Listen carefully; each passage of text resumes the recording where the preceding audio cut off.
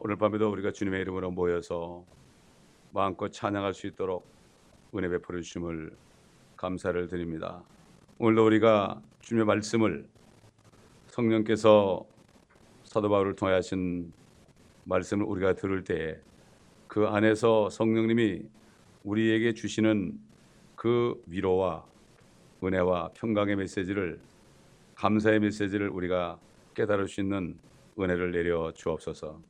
성령께서 온전히 우리를 주장하여 주옵시고 말씀을 증거하는 자나 듣는 자나 똑같은 성령의 기름 부음 가운데 주님의 영광과 앞으로 우리 앞에 있는 소망을 붙잡을 수 있는 축복된 시간 되게 하옵소서. 감사드리며 우리 구주 예수 그리스도의 이름으로 기도드리나이다. 아멘.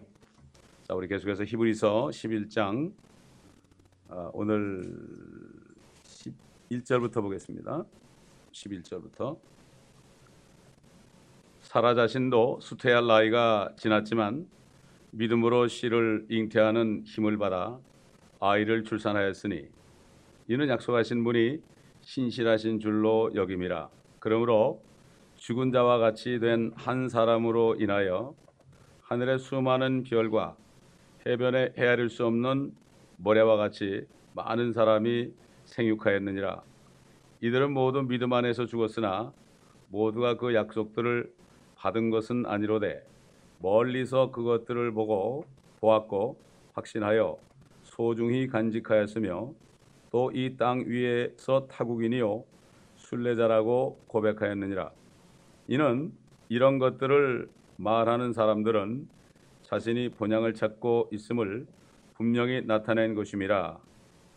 만일 그들이 실로 떠나온 고향을 생각하였더라면 되돌아갈 기회가 있었겠지만 이제 그들이 사모하는 것은 더 좋은 본향 곧 하늘에 있는 것이라. 그러므로 하나님께서는 그들의 하나님이라 불리는 것을 부끄러워하지 아니하시니 이는 그들을 위하여 한 도성을 예비하셨음이라. 오늘 여기까지 보겠습니다.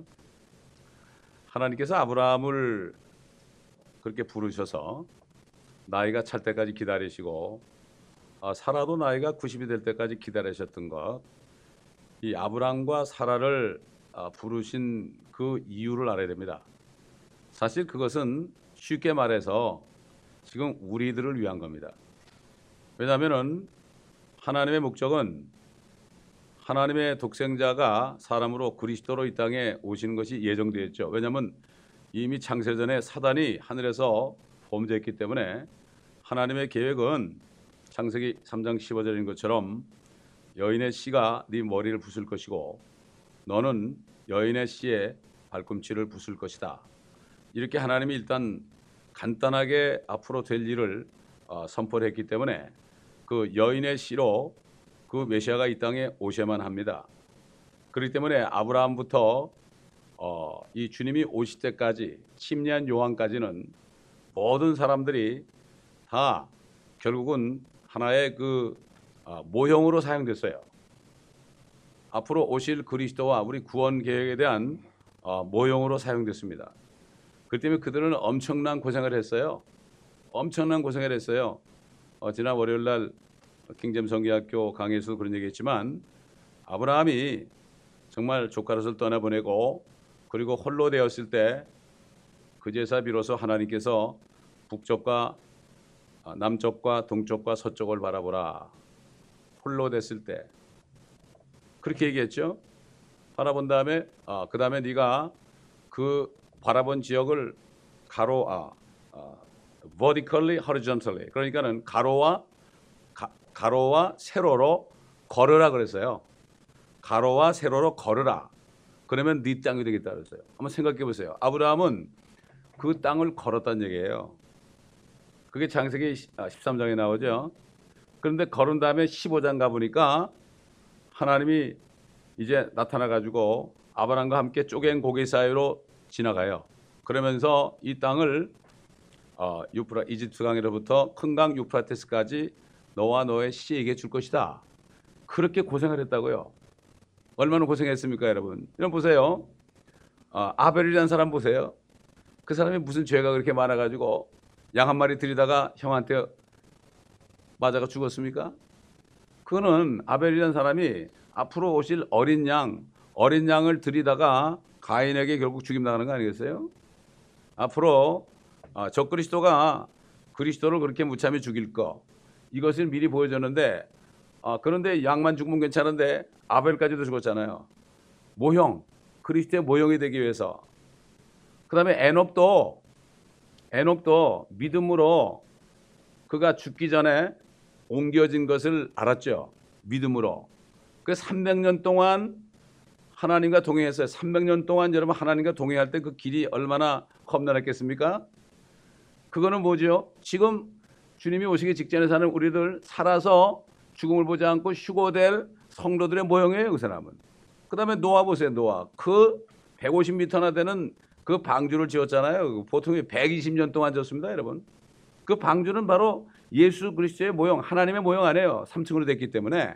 그렇기 때문에 실질적으로 그 방주를 지었다고요. 그건 앞으로 예수 그리스도의 몸을 상징하거든요. 예수 그리스도를 영접하고 그 몸 안에 들어가면 구원받는 거죠. 그 영접하는 순간에 몸 안에 들어가요. 몸 안에 들어갔는데 뭐 자꾸 어쩌고 저쩌고 뭐 말들이 그렇게 많아요. 구원 못 받은 사람들이라는 소리예요, 다 그거. 그런 사람들이 보면 나중에 보면 다 돈 따라가지 하나님 따라가지 않습니다. 그건 애초부터 그런 사람들이에요. 오늘날 뭐 주의 종들이 타락했다 해가지고 이상하게 생각을 하나도 없어요. 열매로 그들을 알게 되리라. 이번 주 설교가 그거예요. 열매로 그들을 알게 될 것이에요. 말로 하는 게 아니에요. 아무리 뭐 그들이 말 잘하고 구수하게 잘하고 정중하게 잘하고 겸손한 척하고 그래도 소용없어요. 그렇게 얘기하면 뭐 바리새인 사두개인 서기관들이 둘째 가면 서럽죠. 정중한 말과 그럴듯한 언변으로 순전한 사람들을 속인다고 그랬어요. 사도 바울이 그렇게 얘기해서 성경 안에. 그런 일이 어디서 벌어지고 있어요? 교회에서 벌어지고 있습니다. 그래서 전도사 때 찬양들 너무 많이 하니까 목이 쉬었어요. 목이 쉬니까 송전도사는 이제 목회는 못해. 목이 쉬었으니까 그러더라고. 하나님 찬송하다 목 쉬었는데 어떻게 할까? 하나님이 책임져야 될 거 아닙니까? 근데 하나님이 더 목소리 좋게 해주더라니까. 안에다가 앰프를 만들어 주시더라니까요. 원래 제 목소리가 이럴 줄 알았어요. 앰프를 만들어 주니까 밖에 나가서도 그냥 설교를 할 수 있는 거 아닙니까? 죽고자 하면 살고요, 살고자 하면 죽어요. 그렇습니다, 여러분. 그렇기 때문에 이렇게 그 모형들이 얼마나 고생을 하는지 몰라요. 우리 예수님이 오셔가지고 우리가 구원받아가지고 하나님의 자녀가 되기 위해서 그리스도 안에서 우리를 하나님의 자녀로 입양할 것을 예정한다고 그랬잖아요. 2000년 동안, 아브라함 때부터 예수님까지가 2000년이에요. 2000년 동안 말이죠. 모세는 또 얼마나 고생했습니까? 아이고, 모세가 고생한 건 뭐 말도 못하게 고생했죠. 40년 동안을 광야에서 얼마나 고통을 받았나요? 오직 하면 내가 이 사람들을 낳았습니까? 내가 이 사람들을 낳았습니까? 막 따지고 들었죠. 그래도 또 주님이 다 죽인다고 그러니까 아이고 죽이지 말라고 그러고 말이죠. 그렇게 한 거, 그거는 앞으로 오실 예수 그리스도의 모형이에요. 그러니까 예수 그리스도가 받을 모형, 얼마나 고생했어요. 40년 동안 말이죠. 그래서 네 형제 가운데 너 같은 선지자를 하나 일으킬 것이다. 바로 모세는 오실 예수 그리스도의 모형이에요. 뭐 다윗도 그렇고요, 뭐 삼손도 그렇고, 이게 모든 여기 나온 사람들이 전부 우리를 위한 모형이에요, 모형. 그래서 그 사람들은 모형으로 쓰임 받았는데 그렇다고 그들이 예루살렘 가는 게 아니에요. 그러니 이게 무슨 은혜입니까? 우리 같은 게 뭐라고? 참 저는 아무리 생각해도 이해를 못하겠어요. 나 같은 죄인을 어떻게 이렇게 하나님의 친아들로 만들었는지 여러분도 마찬가지고요. 여러분 생각해 보세요. 그거 생각해 보면, 그거 깨닫게 되면 다른 건 알 필요 없어요. 그거 하나만 깨닫기. 성경 전체는 그거예요. 은혜예요, 은혜. 예수 그리스도의 은혜예요. 우리에게 은혜를 주기 위해서 얼마나 많은 사람들이 죽임을 당하고요. 다윗도 말이죠. 얼마나 그 필리스탄 사람들하고 아말렉하고 전쟁을 많이 해서 피를 많이 흘렸잖아요. 우리가 마귀하고 그렇게 싸워야 되는데 그걸 미리 보여준 거예요. 그러나 우리는 예수님 안에 있잖아요. 예수님 안에 있잖아요. 예수님이 다 이겼잖아요. 이런 걸 우리가 이 말씀 어디를 봐도, 구약을 봐도 신약을 봐도 우리가 받은 은혜를 깨달아야 됩니다. 이거를 지식으로만 집어넣으면 안 돼요. 이거를 지식으로 집어넣고 안에 있는 우리의 주신 은혜를 못 깨달으면 이거는 재미없어요. 성경 공부가 딱딱한 거죠. 이 속에서 왜 이 사람들이 이렇게 고생을 했느냐? 이거를 우리가 알아야 된다고요. 그리스도 안에서 우리를 하나님의 양자로 입양하기 위해서 예정했잖아요. 이거 하나하러 오신 거예요, 주님이. 뿐만 아니라 유대인들은 이 땅을 차지하기 위해서 그들을 엄청나게 큰 환란, 대환란까지 가가지고 완전히 단련하려고 말이죠. 그거 두 가지 계획한 거예요. 하늘과 땅. 하늘에서 뜻이 이루는 것처럼 땅에서도 뜻이 이루어지이다. 이게 이거예요. 아버지 뜻이에요, 그게. 왜 하늘과 땅이 마귀가 하늘을 더럽혔죠? 죄를 져서 3분의 1 천사들을 타락시켰죠. 이 땅까지 내려와서 이 땅을 빼앗았죠. 죄를 짓게 해가지고. 하나님은 간단한 회복이에요. 회복. 워치만니 그 계통이 회복이 아니라 이게 성경의 회복입니다. 하여튼 요즘에 별 이상한 사람 많이 나옵니다. 여러분 조심해야 돼요. 뭐 조심할 것도 우리 말씀만 하면 돼요. 어떤 목사님이 나한테 오늘 전화가 왔는데 그러더라고. 어떤 미국 교회는 뭐라 그런가 하면은 그 목사가 뭐 에덴 동산에서 다 뻘거벗고 있었는데 뭐 우리가 뭐 그렇게 뭐 가릴 거 뭐 있습니까? 우리는 뻘거벗고 예배드리자 그래가지고 거긴 다 뻘거벗고 예배드린대. 별 희한한 게 다 나온다고요. 아니 죄 때문에 그런 걸 뭘 그렇다고 뭐 뻘거벗는다고 죄가 없어지나요?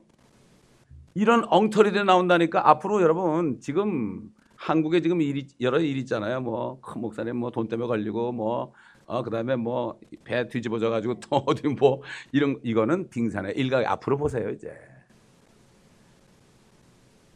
옛날 구약 시대에는 여호와의 이름이 이방인 가운데 모독받았어요. 이스라엘 때문에. 그러나 지금은 예수라는 이름이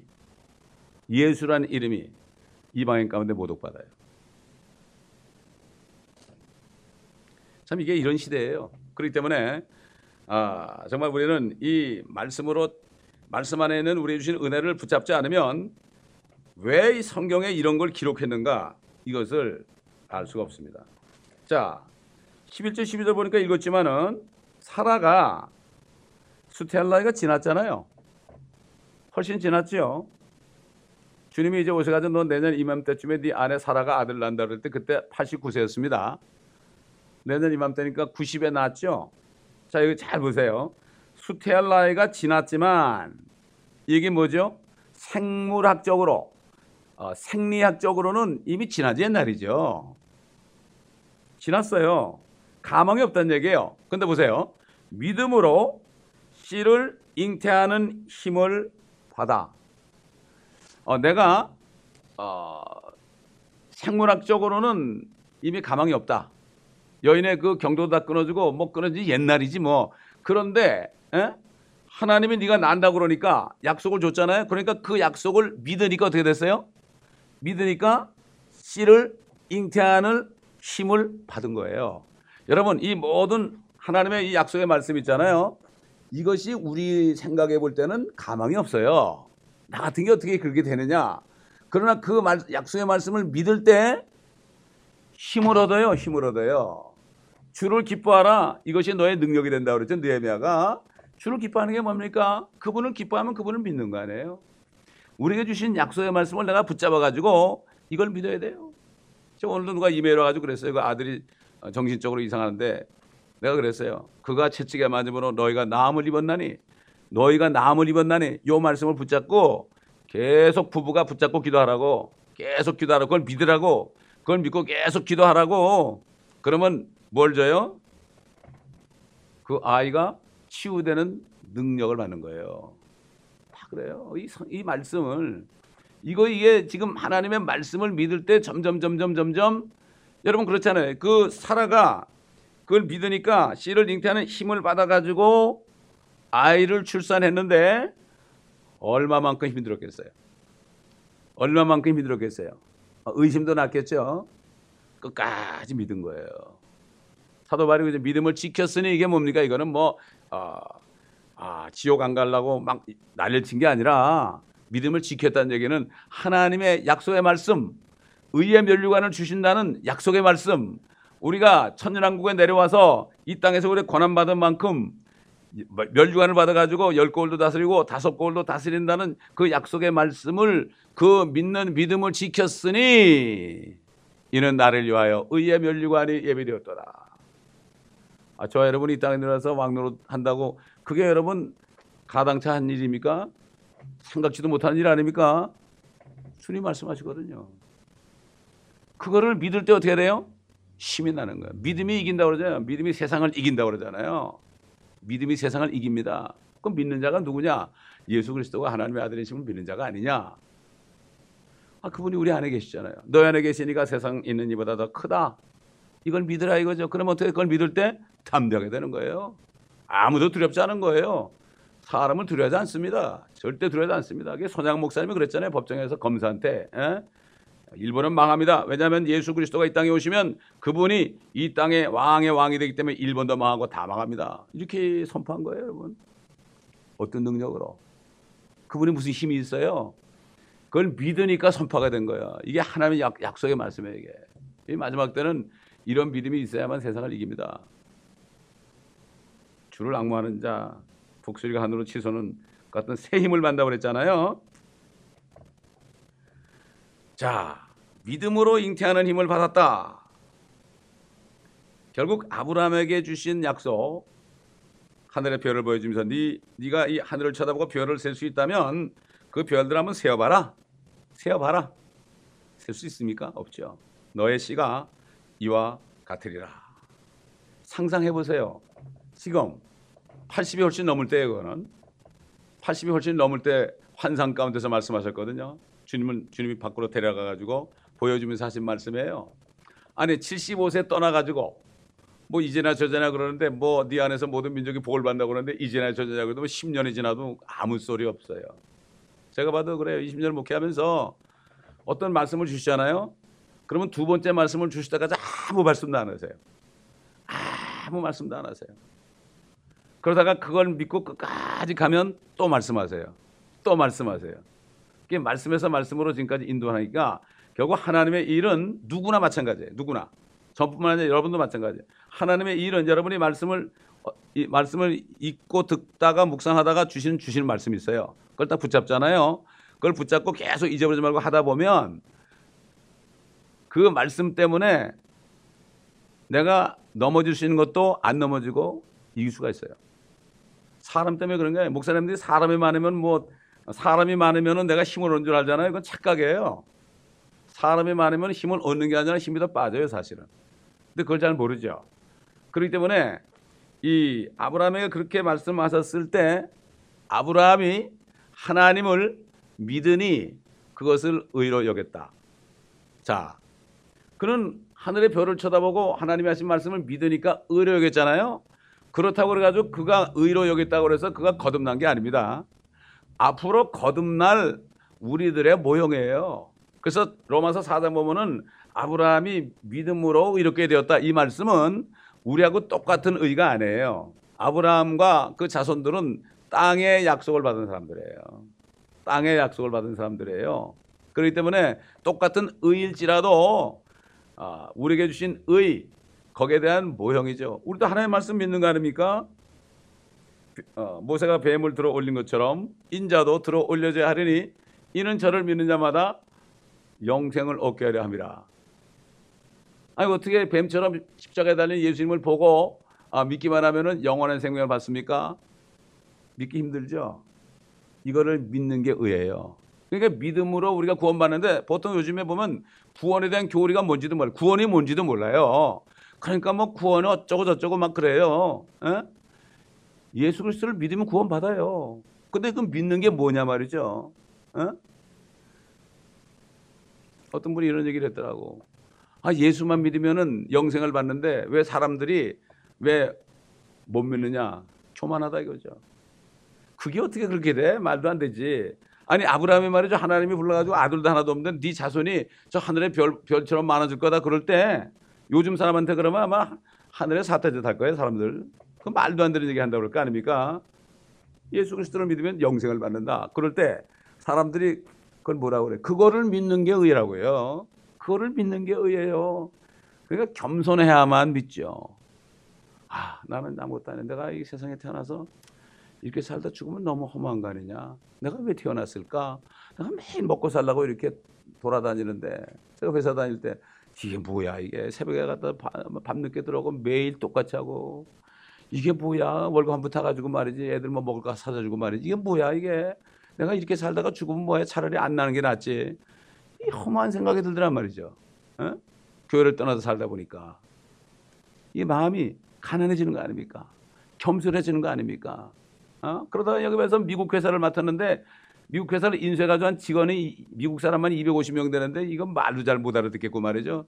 컴퓨터는 컴퓨터 모르는 사람을 컴퓨터 회사를 운영하라고 날 보냈으니 이거 기가 막히잖아요. 이거 내가 못 들으면은 이건 큰일 나는 거예요. 야, 밤마다 늦게 집에 들어오는데 정말 허무하더라고. 야, 이게 뭐 이렇게 한들 뭐 하겠느냐? 이렇게 한들 뭐 하겠느냐? 이런 생각이 드니까 마음이 겸손해져 가지고요. 내가 죄인인 걸 깨닫게 되더라고요. 주님 영접하니까 그냥 주님이 구원해 주시더란 말이죠. 그러니까 이거는 증거예요, 증거. 예수 믿는 것은 증거예요. 내가 구원받았을 때 내가 구원받은 것을 증거하는 겁니다. 이게 뭐 설명하는 게 아닙니다. 뭐 요즘에 보면 인터넷에 보면 구원에 대해서 뭐 어쩌고저쩌고 얘기들을 많이 하는데 구원받은 사람 얘기할 필요 없어요. 나 구원받았어. 나 구원받았네. 나 구원받았네. 그럼 된 거지 뭐. 더 이상 무슨 소용이 필요 있어요. 내 안에 증거가 있는데. 누가 아무리 떠들면 뭐 할 거예요. 어렵게 만들었어요. 가인의 영들이 들어와가지고요. 에? 아벨을 얼마나 바보 같은 사람 같이 보여요. 양 한 마리 드렸는데 말이죠. 하나님 받았잖아요. 마찬가지예요. 우리는 어린 양이신 예수 그리스도가 우리 죄를 다 제거한 걸 믿는 것밖에 없어요. 뭐 과거, 현재, 미래 죄 따질 것도 없어요. 세상 죄를 다 제거하셨는데 아내 거를 제거했는데 이걸 몰라요 사람들이. 구원이 혼의 구원인 걸 몰라요. 육신의 구원인 줄 알아요 사람들이. 왜 그렇죠? 성경을 모르니까. 킹제임스 성경만 믿음의 결국 너희 혼들의 구원을 받음이라. Salvation of your souls 그랬거든요. 여기만 나와 다른 데는 없어요. 그런데도 뭐 개혁 성경 보고 구원받으셨다고 하는데 구원이 뭔지 모르는 사람들이에요. 뭐 교회만 나와 앉아있으면 구원받은 줄 알고 저 찬송이나 잘하고 기도 좀 잘하고 그러면 구원받은 줄 알고. 구원은 간단해요. 예수 그리스도의 피만 믿는 거예요. 이게 구원이에요. 그 피를 믿으려면 내가 죄인인 거를 절실히 깨달아야죠. 이게 다른 거 없어요. 아니 불뱀에 물린 사람이 쳐다보죠? 물리지 않은 사람 안 쳐다. 근데 물렸는데도 에이 내가 뭐 저거 본다고 나 이런 사람 다 죽었죠. 똑같습니다. 다 물려 있는데 몰라요. 광야 아닙니까 이 세상이. 그렇기 때문에 실질적으로 아브라함이 그걸 믿었잖아요. 그래가지고 그의 자손들이 지금 그 예수 그리스도가 그의 씨거든요. 예수 그리스도를 믿어가지고 성령으로 건넌 사람은 전부가 다 아브라함의 자손이에요. 2000년 동안 얼마나 많은 아브라함의 자손이 태어났다 죽었습니까? 물론 천국 같지만은 그렇지 않습니까? 우리까지도 영적인 아브라함의 자손이 됐단 말이죠. 그래서 믿음으로 난 사람은 아브라함의 자손인 줄 알라 그랬어요. 참 아브라함이 하늘에서 우리를 볼 때 야 정말 많구나. 하늘의 별처럼 많지 않겠어요 여러분? 셀 수가 없겠죠. 셀 수가 없겠죠. 그렇기 때문에 씨들이라고 그러지 않고 씨라 하였으니 씨는 그리스도셨느니라. 갈라디아 3장에 나오잖아요. 네 씨 안에서 모든 민족이 복을 받는다는 것은 그 복이라는 것은 영원한 생명을 얘기한 거죠. 영원한 생명. 그렇기 때문에 아브라함이나 이삭이나 야곱은 이 땅에 사는 동안에 하나님이 많은 물질을 줬어요. 왜냐하면 그들은 이 물질계에서 축복을 줬어요. 땅에 축복을 줬다고요. 근데 이걸 모르고 막 그리스도인들이 거부가 돼야 된다고 말이죠. 막 설교하는 사람들이 있는데 참 기가 막힌 거야. 거부가 돼야 된대. 거부가 돼야 된대. 우리는 하늘의 소망을 둬야죠. 지금 이 땅이 아니라 앞으로 주님과 함께 내려와서 통치하는 이걸 바라봐야 되는 거죠. 지금 받는 고난은 앞으로 받을 영광과 좋게 비교할 수 없도다. 고난을 받죠.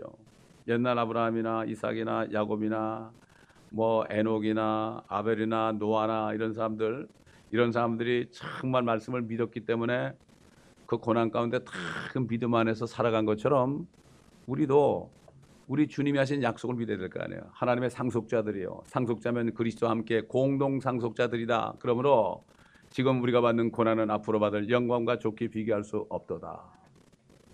그러나 옛날에 그 사람들이 육신적으로 받은 고난에 비하면 우리는 아무것도 아니죠. 얼마나 은혜가 큽니까? 그들하고 똑같이 그 받으라면 우리 받겠어요? 특별한 사람을 모형으로 쓴 거예요. 다윗 보세요. 모세 보세요. 아브라함, 이삭, 야곱 다 보세요. 야곱은 또 얼마나 고생을 했습니까? 말도 못한 고생을 했죠. 바다의 모래같이 많아질 것이다. 창세기 32장 12절 보면 내가 반드시 네게 선을 베풀어 네 씨가 많아서 셀 수 없는 바다의 모래 같게 하리라. 이거는 아브라함의 육신적인 자손들 유대인들을 얘기합니다. 유대인들을 얘기해요. 앞으로 이제 그들이 천연왕국에 들어가면은 그들은 계속 아이를 낳죠. 엄청나게 바다의 모래처럼 많게 되고 솔로몬 왕 때 실질적으로 그렇게 됐었어요. 북쪽 남쪽에 다 통일이 돼가지고 바다 모래처럼 많았어요. 그때 모든 이방 나라들이 말이죠 다 조공을 바쳤어요. 그 다음에 이집트 시바형이 와가지고 그냥 와서 솔로몬의 지혜에 깜짝 놀랐죠. 사랑하게 됐죠. 참 이런 걸 볼 때 하나님의 말씀은 두 번 이루어지는 거예요. 솔로몬도 초창기에는 예수 그리스도의 모형이었어요. 그러나 나중에 가서는 음란하게 돼가지고 이방선을 섬겨가지고 적 그리스도의 모형으로 전락해버리고 말았죠. 진짜 그리스도의 모형은 다윗이죠. 다윗. 자, 그 다음에 13절 봅시다. 이들은 모두 믿음 안에서 죽었으나 모두가 그 약속들을 받은 것은 아니로되 멀리서 그것들을 보았고 확신하여 소중히 간직하였으며 또 이 땅 위에서 타국인이요 순례자라고 고백하였느니라. 이들, 예수님 오시기 전에 이 모든 사람들, 지금 믿음의 사람들이라고 하는 히브리서 11장에 나오는 이 모든 사람들이 믿음 안에서 죽었는데 그들이 예수 믿은 게 아니죠. 예수 믿은 게 아니라 약속들을 믿었죠. 그 땅에 대한 약속 아닙니까? 그걸 믿었는데 받지는 못했죠. 확신하며 간직을 했죠. 그렇기 때문에 그들이 앞으로 메시아가 오실 때 이 땅을 차지할 것을 알았기 때문에 그 당시에는 타국인이요 순례자라고 고백을 했다는 얘기예요. 그건 우리도 마찬가지죠. 그때 그들이 그랬던 것처럼 하늘을 바라보는 우리도 똑같이 타국인이요 순례자라고 그러죠. 그렇기 때문에 아브라함이나 이삭이나 이런 사람들이 이방 왕들을 만났을 때 그런 얘기를 많이 했어요. 나는 순례자다, 타국인이다 이런 얘기를 했는데 여러분 그 타국인이나 순례자가 유랑자하고 다른 이유는 타국인 순례자는 갈 곳이 있는 사람들이에요. 목표가 있는 사람들이에요. 유랑자라는 건 뭐죠? 갈 곳이 없어요. 그래서 에서가 이제 하나님의 낯을 피해 도망갈 때 유랑자가 됐다고 그랬어요. 유랑자가 됐다. 정말 이건 갈 곳이 없이 헤매는 거예요. 지금 예수 믿지 않는 사람들 정말 유랑자들 아닙니까? 어디로 가는지도 모르잖아요. 어디서 와서 어디로 가는지도 모르잖아요. 뭐 옛날 노래도 있었잖아요. 어디서 왔다 어디로 가는지 모른다고 그러면서도 그거를 깨달으려고 노력을 안 한다고요. 이게 인간의 무지함이에요. 이게 그 하나님이 기회를 주거든요. 기회를 줄 때 이것을 빨리 깨달아가지고 하나님께 기도하면 전도자를 보내가지고 가르쳐 주거든요. 혼혈려 보세요. 아무것도 몰랐지만 기도하니까 제자 중에 가장 수제자 베드로를 보냈잖아요. 하나님이 이렇게 해가지고 그를 구원하신 것을 우리가 성경을 통해서 알지 않습니까? 여러분 한번 시편을 찾아볼까요? 39편 12절 다윗이 어떻게 얘기했나? 시편 39편 12절 오 주여 나의 기도를 들으소서 나의 부르짖음에 귀를 기울이소서 내 눈물에 가만히 계시지 마소서 나의 모든 조상들이 그러하였듯이 나도 주와 함께하는 타국인이요 체류자이기 때문이니이다. 그도 하나님의 약속을 믿었기 때문에 자기의 그 보호자가 영원히 굳건해진다고 했거든요. 근데 그걸 믿었죠. 어떻게 영원히 굳건해져? 자기 죽어야 되는데. 그러나 에스겔서 보게 되면은 다윗이 이제 천연왕국 때 이 땅에 이스라엘을 통치하는 통치자가 된다 이런 얘기. 우리 한번 찾아볼까요? 한번 34장인가 에스겔서 34장에 나오죠. 에스겔 34장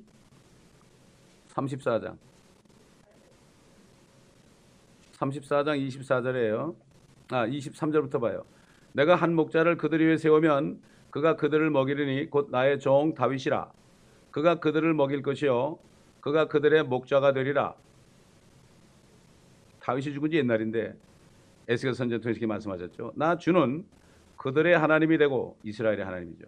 내 종 다윗은 그들 가운데 통치자가 되리라. 나 주가 그것을 말하였노라. 내가 그들과 화평의 언약을 세우고 악한 짐승들을 그 땅에서 그치게 하리라. 그리하면 그들이 광야에서 안전하게 거하며 수린 가운데서 잠자리라.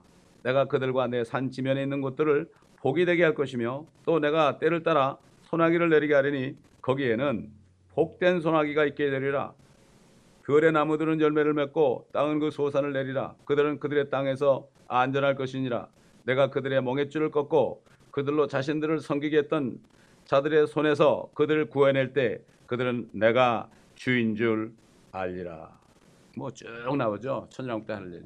그때 우리가 이 땅에서 고난받은 만큼 우리도 땅에 내려와서 다윗이 통치하는 것을 볼 겁니다. 다윗은 통치자가 되고 우리 주님은 주가 됩니다. 하나님이 되신단 말이죠. 그러니까 시편 23편에 내 머리에 기름을 부으셨으니 내 잔이 넘치나이다. 옛날 사무엘이 그 다윗을 왕 삼으러 갈 때 부은 기름하고는 비교가 안 되는 거예요. 하나님이 직접 부는 거예요. 내 머리에 기름을 부으셨으니 내 잔이 넘치나이다. 내 평생의 주의 선하심과 인자하심이 정녕 나를 따르리니 내가 주의 전에 영원히 거하리로다. 주의 집에 영원히 거하리로다. 다윗은 믿었죠. 믿은 거예요. 믿으니까 모든 걸 다 이겨내고요. 승리한 겁니다. 우리에게 주신 말씀, 사도 바울을 통해서 그 서신서에 있는 말씀들이 우리에게 주신 약속들입니다. 이 약속을 믿어야 되는 거예요. 이 약속을 믿게 되면은 그 믿음이 세상을 이기는 겁니다, 여러분. 근데 요즘 뭐 대부분 안 믿잖아요. 안 믿죠. 천연왕국도 안 믿고 주님이 오시는 것도 안 믿고 그럼 뭘 믿는지 모르겠어요. 전부 이 땅에 속한 거. 땅은 지금 예수 그리스도를 믿지 않으면 땅이고 하늘이고 상관이 없어요. 상관이 없습니다. 그러나 지금 유대인일지라도 지금 예수를 믿으면 우리가 똑같이 하나님의 자녀가 돼요. 그래서 그리스도의 복음은 첫째는 유대인이고 둘째는 헬라인이에요.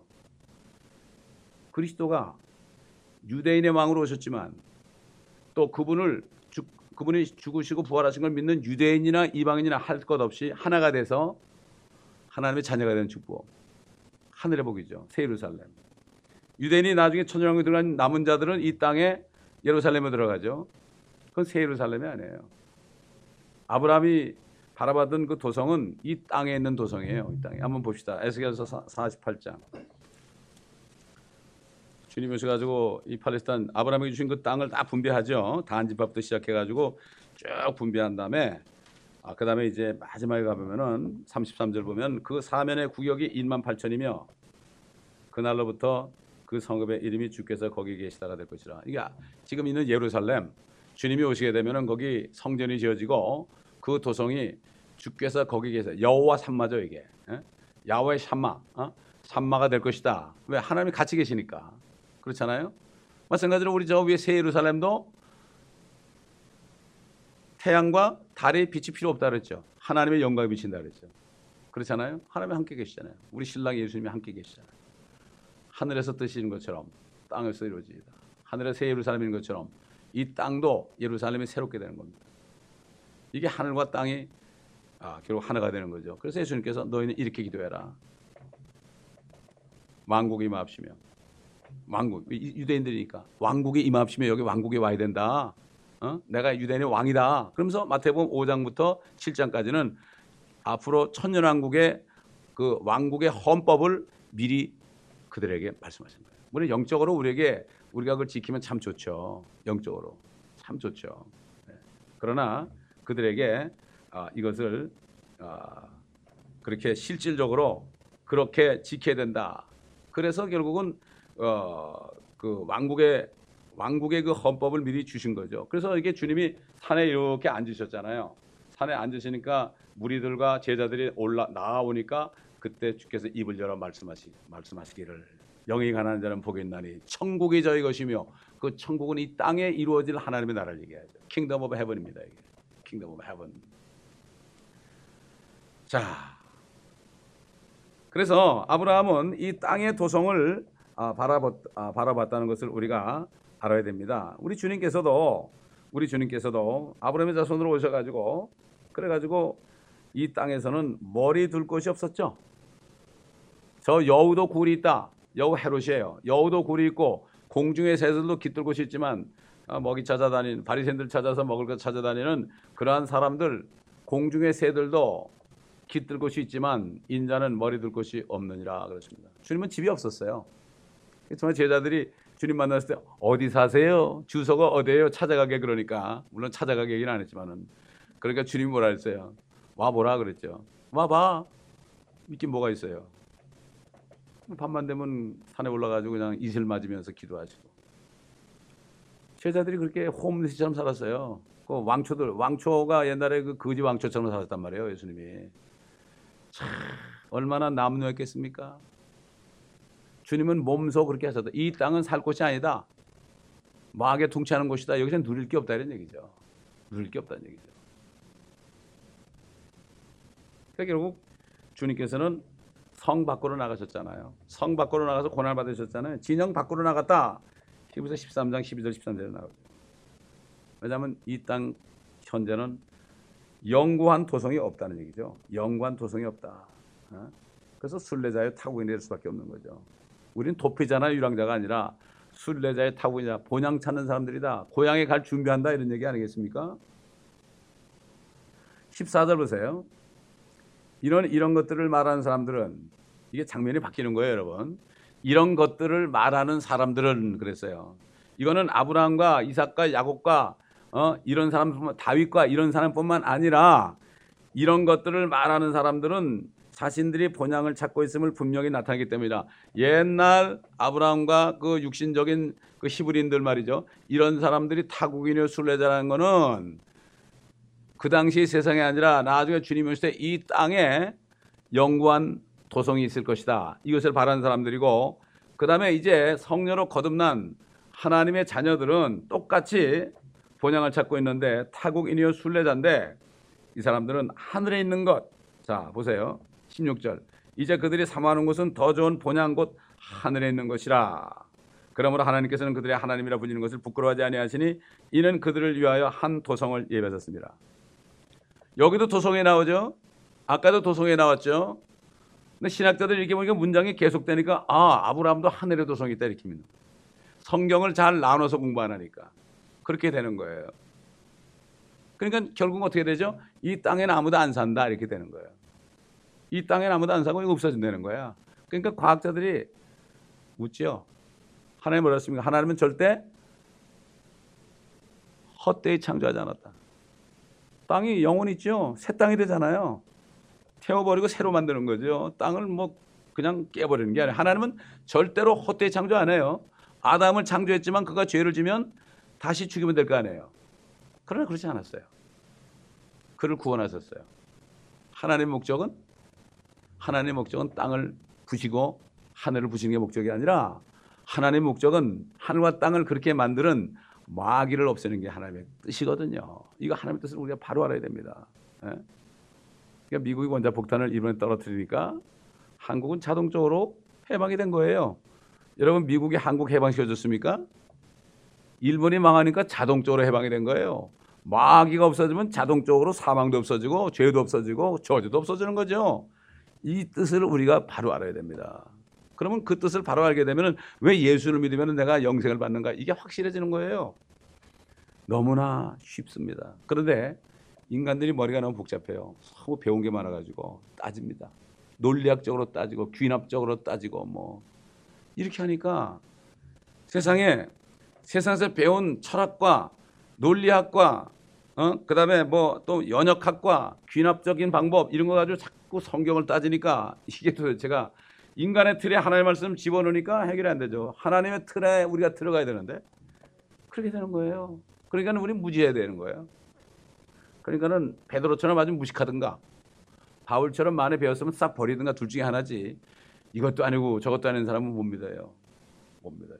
여러분 세상에 교만한 사람들 잘 보시면요. 그들이 정말 교만해야 될 그러한 어떤 그게 없어요. 근데 교만해요. 근데 어떤 사람은 교만해질 사람이 겸손해진 사람이 있죠. 그 사람이 구원받는 사람 아니에요. 뭐 내가 뭐가 있어서 교만한 게 아니고 많이 배워서 교만한 게 아니라 원래 본성이 약해서 그런 거죠. 그렇기 때문에 이게 교만하게 되는 거예요. 하나님 앞에.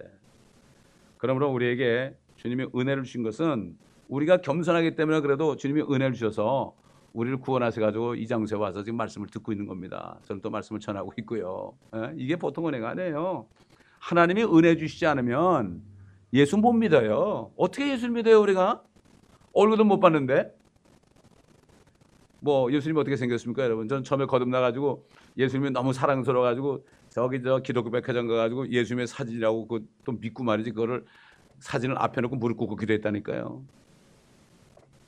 근데 우리 식구들은 거듭나지도 않는데 그게 무슨 예수냐고 막 그랬어. 또 보니까 그게 맞더라고. 또 멕시칸들은 예수님은 멕시칸처럼 생겼어요. 흑인들은 예수님이 흑인처럼 생겼어. 얼마나 보고 싶으면 그러겠어요. 주님은 모르시겠습니까? 그런데 지금 예수님 사진은 백이 눈은 나고 파란 눈은 나오는데 예수님이 그거 아니에요. 유대인인데 어떻게 파래요? 눈이 까맣고 머리도 새카맣죠. 여러분 그 아가서 보세요. 검은 탈에 갔다 그랬잖아요. 나의 왕은 말이죠. 나의 신랑은. 예수님이 까맣죠. 유대인인데. 자, 이제 그들이 삼하는 것은 더 좋은 본향 곧 하늘에 있는 것이라. 그러므로 하늘에 있는 하나님께서는 그들의 하나님이라 불리는 것을 부끄러워하지 아니하시니 이는 그들이 위하여 한 도성을 예비하셨습니다. 유대인들도 육신적인 아브라함의 자손도 예수만 믿으면 하늘의 새 예루살렘. 그 예수의 피로 유대인과 이방인이 하나가 됐다 그랬죠. 하나가 됐다. 그래서 이걸 가지고 어떤 분은 남북 통일에 갖다 대더라고요. 또 이거 보라고 이게 하나가 된 거는 북한과 남한이 앞으로 통일될 것을 얘기한 거라고 그래. 야, 참 어떻게 얼마나 남북 통일 기다렸으면 그렇게 얘기하겠냐면 말이죠. 그건 좀 말이 좀 안 되죠. 자, 계속하겠습니다. 사도 바울이 지금 은혜 시대에 지금 성령으로 거듭난 사람들에게 너희가 그리스도와 함께 살아났으면 위에 있는 것을 구하라 그랬죠. 거기에는 그리스도께서 하나님의 오른편에 앉아 계시느니라. 위에 있는 것에 너의 마음을 두고 땅에 있는 것에 마음을 두지 말라. 여러분 갈라디아서 5장에 보면은 육신의 일들은 이러하나, 그러면서 간음과 음행과 도적질과 쭉 나오죠. 마술과 나오죠. 이런 일을 하는 자들은 하나님의 왕국을 상속받을 수 없다 그랬어요. 그러나 성령의 열매는 사랑과 온유와 이렇게 쭉 나가죠. 이런 사람들은 그리스도에 속한 자들이다. 그리스도에 속한 자, 이런 사람들은 욕심을 육정과 정욕과 함께 십자가에 못 박았느니라 그랬죠. 갈라디아서 하는 거는 하나님의 왕국을 상속받을 수 없다. 이건 구원을 못 받는 얘기예요. 갈라디아서 5장에 있는 말씀은. 근데 에베소서 5장에 보게 되면은 그런 짓을 하는 사람들은 하나님의 왕국에서, 한번 찾아봅시다. 에베소 5장인가 6장인가 보세요. 달라요. 표현이 달라요. 그건 뭔가 하면은 갈라디아서는 아예 구원받지 못한 사람들, 성령이 없는 사람들은 하나님의 왕국을 상속 못 받는다는 얘기고, 에베소에 있는 거는 구원을 받았을지라도 육신적으로 그런 짓들을 하는 사람은 하나님의 왕국에서 받을 유업이 없다 이런 얘기죠. 자, 5장 5절 보면 너희가 알거니와 이것을 알거니와 음행하는 자나 더러운 자나 욕심 많은 자 곧 우상 숭배자는 누구든지 하나님과 그리스도의 왕국에서 상속받을 것이 없느니라 그랬어요. 상속을 못 받아요. 구원을 받았는데도 그렇게 사는 사람이 있습니다, 여러분. 그런 사람들은 진노를 받는다고 그랬어요. 골로새 3장 보면은 탐심이 우상 숭배인데 이런 것들 때문에 하나님의 자녀들에게 진노가 임한다 그랬어요. 하나님의 자녀도 그렇게 살 수 있다는 얘기죠. 위의 것을 생각하지 않고 땅의 것을 따라가면. 하나님의 자녀일지라도 육신을 따라가면은 그리스도의 왕국, 하나님과 그리스도의 왕국에서 상속받을 것이 없다. 통치권이 없다는 얘기죠. 하나님과 그리스도의 왕국이라고 그랬죠. 그러나 갈라디아서 보면 뭐라 그랬어요? 갈라디아서 보면 이렇게 얘기했어요. 그런 짓들을 하는 자들은 21절 뒤에 보면 그런 짓들을 하는 자들은 하나님의 나라를 상속받지 못할 것이라. 그러나 성령의 열매는 이렇게 나오죠. 성령이 없는 사람들은 하나님의 나라 왕국을 상속 못 받는 거죠. 거기 못 들어가는 거죠. 그러나 구원 받았을지라도 육신을 따라가게 되면은 하나님과 그리스도의 왕국에서 상속 받을 것이 없느니라. 우리의 상속은 뭡니까? 왕 같은 제사장이기 때문에 왕권이에요, 왕권. 이거를 믿어야 돼요. 이거를 믿어야만 하나님의 축복의 언약의 말씀을 믿어야 돼요. 이걸 믿을 때 우리가 이 땅에서 절대 꿀리지 않게 살아요. 우리가 아무것도 없고 정말 세상 사람들이 놀려도 사도 바울이 그랬잖아요. 아그리빠가 네가 많이 배워서 미쳤구나 그럴 때 내가 이렇게 사슬에 매인 것 외에는 당신도 나처럼 되라고 그랬죠.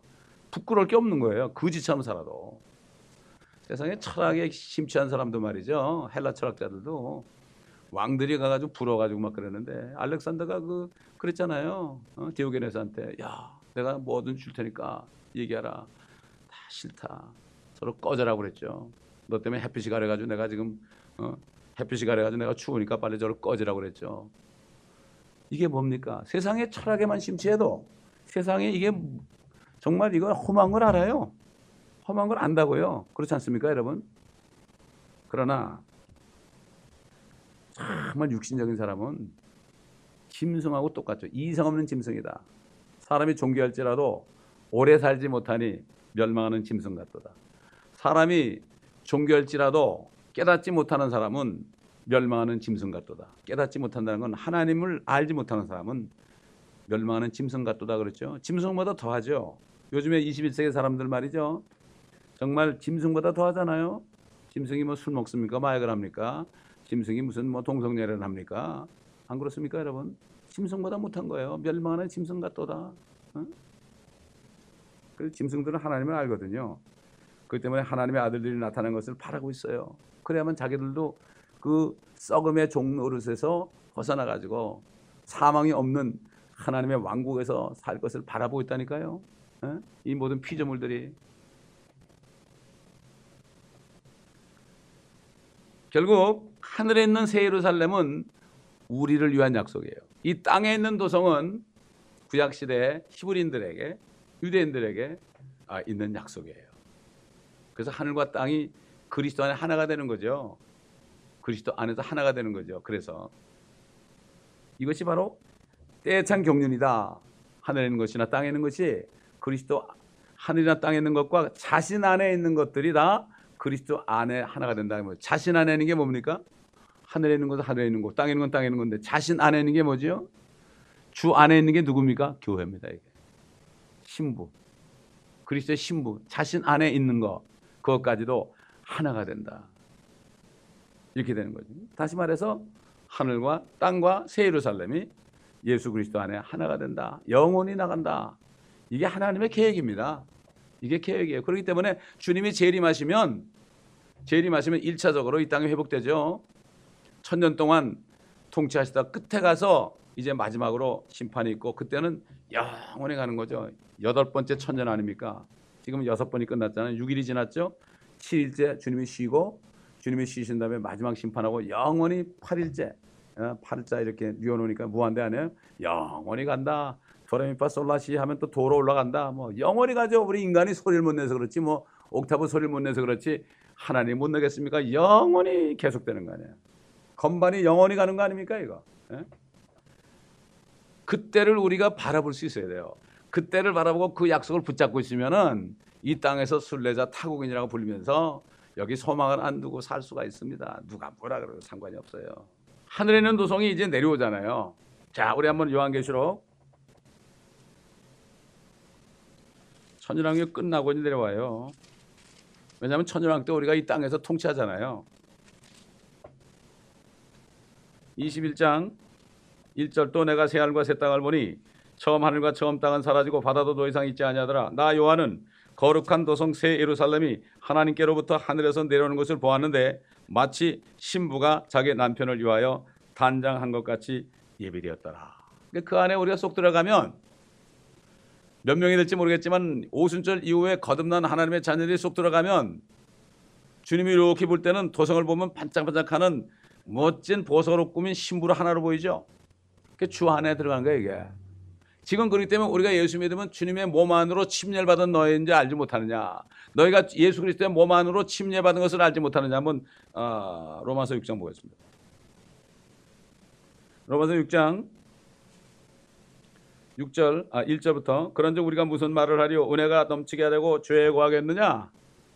결코 그럴 수 없느니라. 구원받은 사람은 죄 안 져요. 자꾸 구원받은 사람은 죄를 지면 어떻게 되나 자꾸. 근데 왜 죄를 져요? 내가 실수해가지고 어떻게 넘어질 수 있지만 의식적으로 죄 안 집니다 여러분. 어떻게 주님이 안에 계시는데 그렇잖아요. 근데 죄를 지면 어떻게 되냐? 자꾸 그렇게 가정을 하니까 문제예요. 가정을 하니까. 왜 자꾸 가정을 그렇게 해요? 아이고 나 참. 어? 결코 그럴 수 없느니라. 죄에게 죽은 우리가 어떻게 더 이상 그 가운데 살겠느냐 그랬잖아. 죄에게 죽었어요. 우리가 예수님 안에 들어갔다니까. 예수 그리스도 안으로 침례받은 우리가 그의 죽으심 안으로 침례받은 것을 알지 못하느냐. 그러므로 우리가 죽음 안으로 침례를 받아 죽었어요. 우리는 옛사람은. 그와 함께 장사되었으니 이는 아버지의 영광으로 인하여 그리스도께서 죽은 자들부터 일으켜 주신과 같이 우리도 또한 생명의 새로운 가운데서 행하게 하려 하심이라.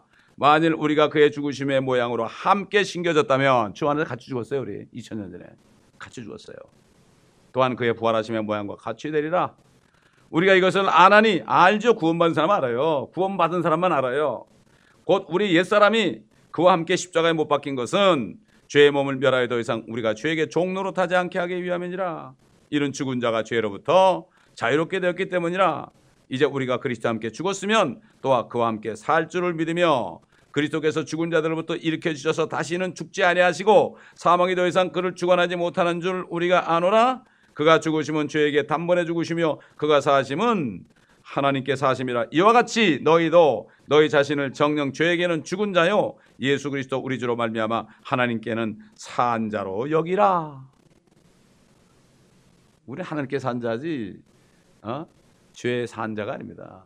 죄에서 죽은 자는 우리는 죄를 질 수 없어요. 육신이 죽은 사람이 어떻게 죄를 져요? 육신이 죽은 사람이 어떻게 거짓말해요? 육신이 죽은 사람이 어떻게 간음을 해요? 죽었는데 어떻게 간음해요? 여러분 죽은 사람하고 아무리 얘기해 보세요. 돈 갖다 주면서 돈 줄 테니까 나가서 갬블해. 에이 가만히 있죠. 너나 짓거리라 가만히 있죠. 이게 바로 진리의 지식이에요. 이게 구원받았어도 우리의 위치를 모르니까 구원이 뭔지도 몰라. 또 구원이 뭐냐 그러면 구원이 뭐라면 설명을 못해. 그리고 구원에 대해서 자꾸만 얘기해. 구원을 잃어버리느냐 뭐 못 잃어버리냐. 구원도 모르는 사람들이 구원을 얘기한다니까요. 예수님께서도 바리새인 사두개인 서기관들하고 아예 상종을 안 했어요. 복음을 안 전했어요. 안 믿을 거니까. 마귀에 들었으니까. 인터넷 보면 그런 사람들이에요. 다 너무나 어디서부터 시작해야 될지 몰라요. 첫 단추를 잘못 끼워가지고 이게 끼다 보니까 나중엔 자기가 뭔지도 몰라. 첫 단추를 잘못 낀 거야. 구원을 못 받고 교회를 다니니까 저 단추를 엄청나게 끼웠는데 말이죠. 옷을 입었는데 이게 뭔가 이상한 거야. 이게 기초가 없는 거예요. 이게 정말 안타까운 일입니다. 너무나 안타까운 일이에요. 정말. 그래도 주님 어떻게 하면 좋겠습니까? 이런 기도밖에 안 나옵니다. 그러므로 우리는 정말 우리가 받은 복이 얼마나 큰 복입니까? 하늘에 있는 본향입니다. 하늘에 있는 도성입니다. 그 보석, 저 스미소니안 박물관에 가면 그 있다고 그러는데 그 12보석 말이죠. 그게 기초석이란 말이에요. 그리고 문은 그냥 뭐 1500마일 가로 세로 높이가 1500마일인데 그 1500마일에 문이 세 짝이 있는데 말이죠. 그게 문이 세 짝이 둥근 이 진주인데 얼마나 클까요 이게? 상상해 보세요. 누가 그 진주문 들어갈까? 훗날에 니녀 내녀 초등학교 다닐 때 매일 문쪽에다 써가지고 그러면 매일 그 찬송해서 주일만 학교만 가면 거 불렀어. 저게 무슨 소린가 그랬어요. 난 누가 진주문 들어갈까? 니녀 내녀. 우리 같이 들어갔는데 뭐 니녀 내녀입니까 여러분? 그래서 초등학교 때 이렇게 교회 다니는 게 다 기억이 나요. 얼마나 감사한지 몰라요. 네? 이 길은 말이죠. 정금이에요. 정금은 뭐죠 이거? 아주 투명한 유리 같은 금이에요. 그 다음에 이 담장은 벼곡이에요. 벼곡. 아유 말도 못하죠. 네? 이런 도성이 이제 내려올 텐데 내가 가면 너희를 위하여 처소를 예배하러 가는 내 아버지 집에는 많은 저택들이 있느니라. 맨션 저택들이 있느니라. 내가 가서 예배하면 너희를 다시 와서 데려가서 나 있는 곳에 너희도 있게 하리라 그랬죠. 그러므로 마음에 근심하지 말라. 하나님을 믿으니 또 나를 좀 믿어라. 마음에 근심하지 말아라. 하나님을 네가 믿으면 나를 믿어라. 아버지 집에는 많은 저택들이 있느니라. 내가 그렇지 않았으면 너에게 그렇지 않다고 일렀으리라 이런 얘기죠. 그렇지 않았으면 내가 얘기 안 할 거야. 그러니까 얘기하는 거야. 이야, 우리 주님이 이렇게까지 얘기했는데 이걸 안 믿으면 어떻게 돼요? 하나님도 어떻게 못하는 거죠. 그래서 우리가 이 성경을 잘 나눠서 공부하면 아브라함이나 이삭이나 야곱이나 모세나 다윗이나 이런 사람들 말이죠. 그다음에 그 노아나 그다음에 아벨이나 또 그다음에 그 에녹이나 이런 사람들이 왜 그렇게 고생을 하면서 하나님께 순종을 하고, 그래서 이 믿음의 자손, 믿음장이라는 게 바로 그거예요. 그 사람들이 그렇게 했잖아요. 그리스도를 바라보면서. 근데 그리스도가 지금 우리 안에 계시잖아요. 교회는 그분의 머리 아닙니까? 그분이 교회 머리가 되어 있잖아요. 우리는 그분의 지체라는 건 우리가 손발이 되는 거예요. 주님의 머리고 우리 손발이니까 우리는 주님이 생각하는 대로 움직이는 거죠. 사도 바울이 말했습니다. 우리가 그리스도의 생각을 가졌느니라고 그랬어요. 성령에 있는 사람은 그리스도의 생각이 있는 거예요. 내 생각이 내 생각이 아니에요. 나의 품은 뜻 주의 뜻같이 되게 하옵소서. 그렇게 돼요. 생각만 해도 주님의 생각이 나요. 그냥 이렇게 주님 그러면 생각이 나한테 떠올라요. 주님의 생각이 내 생각이지. 나는 죽었는데 내가 죽었기 때문에 그렇게 되는 거죠. 구원받은 사람은 내가 죽었기 때문에 주님이 살아있잖아요. 죄에게 죽은 자여 하나님께는 사한 자로 여기라. 그렇기 때문에 생각이 주님의 생각이 내 생각이죠. 아버지가 내 안에 계시잖아요. 빌보 2장에. 또 고린도서 6장에 성령도 내 안에 계시잖아요. 또 고린도서 1장에 그리스도도 내 안에 계시잖아요. 성부, 성자, 성령이 내 안에 계시잖아요. 삼위일체가.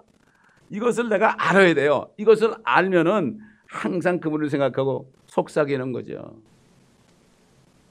신부가 신랑하고 속삭이면 되는 거 아닙니까? 누가 뭐래도 상관이 없어요. 다만 괴로운 게 있다면 이건 모르는 사람들이 막 떠들 때 너무 괴로운 거예요. 모르는 사람들이 떠들 때 그런 게 좀 괴롭고 성도들이 깨닫지 못해가지고 막 그런 사람들 보면은 마음이 괴로운 거죠. 그것 때문에 그러고 사도 바울이 교회 때문에 내가 받는 그 고난을 내 육체에 채운다 그랬어요. 그러니까 우리가 이 교회에서 받는 고난이 이게 상입니다, 여러분. 이게 상이에요. 교회 안 나면 좀 편하죠, 뭐. 편하죠. 누구한테 말 들을 것도 없고, 나 싫어하는 사람도 없고. 그러니까 성교회들 많이 가는 거예요, 지금 성교회. 거기 가면 뭐, 성교회 가면은 서로 이해관계가 없잖아요. 그러니까 뭐, 프리하죠, 프리해. 그렇지 않습니까?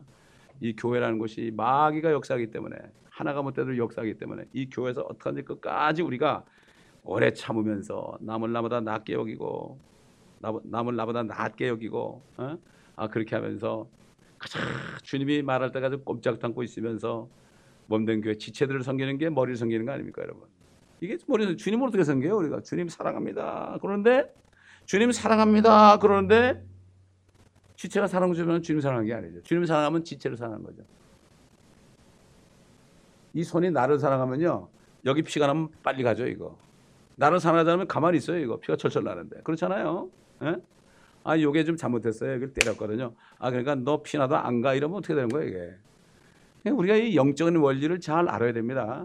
그럴 때 우리는 정말 자유로운 삶 속에서 진리가 우리를 자유롭게 하고 신앙생활이 재미있어요. 사람들이 목회가 너무 힘들죠. 그런데 난 너무 재미있어요. 주님과 함께 있으니까. 재미있어요, 저는. 소망밖에 없잖아요. 그저 주님 오실 때까지 말씀만 증거하면 돼요. 이거 제 사명이에요. 제 직업이에요, 여러분. 제 직업. 하나님의 나라의 제 직업입니다. 그러니까 저는 하여튼 가능한 최선을 다하는 거예요. 다하는 거예요. 새벽마다 나와서 말씀을 증거 너무 감사해요. 끝나고 나면 너무 감사해요. 아버지, 내가 오늘도 말씀을 증거할 수 있도록 은혜 베풀어 주셨군요. 나음서를 공부하는데 얼마나 힘들었는지 몰라. 잘못 전할까 봐. 그래, 무릎 꿇고 기도하고 성령님 도와주세요. 도와주세요. 그러면 딱 앞에 쓰면은 줄줄줄 나와가지고 말이죠. 너무나 감사해요. 끝나면 아이고 오늘도 도와주셔. 이렇게 하루하루 넘어갑니다. 제가 뭐 아는 거 없어요. 정말 아는 거 없어요. 저는 좀 무지한 사람이에요. 그렇기 때문에 우리는 항상 겸손하게, 우리 멘토들 목사님이 아직도 무릎 꿇고 기도할 때 91세 된 사람이 나는 아무것도 몰라요. 그런 데잖아. 맞아요. 하나님 말씀은 알아도 끝이 없어요. 이거 한 권인데 평생 해도 끝이 없잖아요, 이거. 교과서 한 권인데. 그러면 빨리 끝나면 이제 뭐, 그거 더 이상 할 일 없잖아요? 여러분도 교회 나올 필요 없고 나도 목회할 필요 없잖아요. 이거 한 권 가지고 계속해도 자꾸 나오는 거예요. 똑같은 말씀인데. 달리 깨달아지고 깊이 깨달아잖아요. 여러분, 그때 말씀 한마디 한마디를 놓치지 마시고 이 말씀을 믿을 때 여러분이 믿고 행할 때 하나님이 힘 주십니다, 여러분. 그것이 바로 세상을 이기는 거예요. 아멘. 기도하겠습니다. 감사합니다, 아버지 하나님. 오늘도 말씀을 통하여 약속의 말씀을 믿을 때 그것이 능력이 된다고 그랬습니다. 아버지 하나님, 우리가 주신 약속이 정말 사람의 생각으로는 있을 수 없는 일이지만 우리 같은 사람이 어떻게 이 땅을 통치하는 왕들이 됩니까? 세상에서는 있을 수 없는 일이지만 주님이 말씀하셨기에 이것을 믿고 우리가 행할 때 아버지 하나님, 우리도 왕같은 세상들로서 앞으로 소망을 바라보며 살 수 있는 능력을 주시고 이 세상을 이기며 끝까지 어떤 모욕을 받고 궁핍하고 또 박해를 받고 약하고 공경에 처할지라도 사도 바울처럼 그리스도를 위하여 기뻐할 수 있는 우리가 되게 하여 주옵소서. 타국인과 순례자로서 아버지 새 예루살렘을 바라보며 또 이제 거기 가기 전에 이 땅에서 주님과 함께 내려 통치하는 것을 바라보며 거기에 초점을 두고 옛날 아브라함처럼 사라처럼 이삭과 야곱과 모세와 다윗 수많은 믿음의 조상들처럼 그 아버지 안에 모형이 되었던 그들처럼 우리도 고난을 받으며 앞으로 받을 영광을 생각하며 끝까지 달려갈 길을 달려갈 수 있도록 도와주옵소서. 감사드리며 우리 주 예수 그리스도의 이름으로 기도드립니다. 아멘. 우리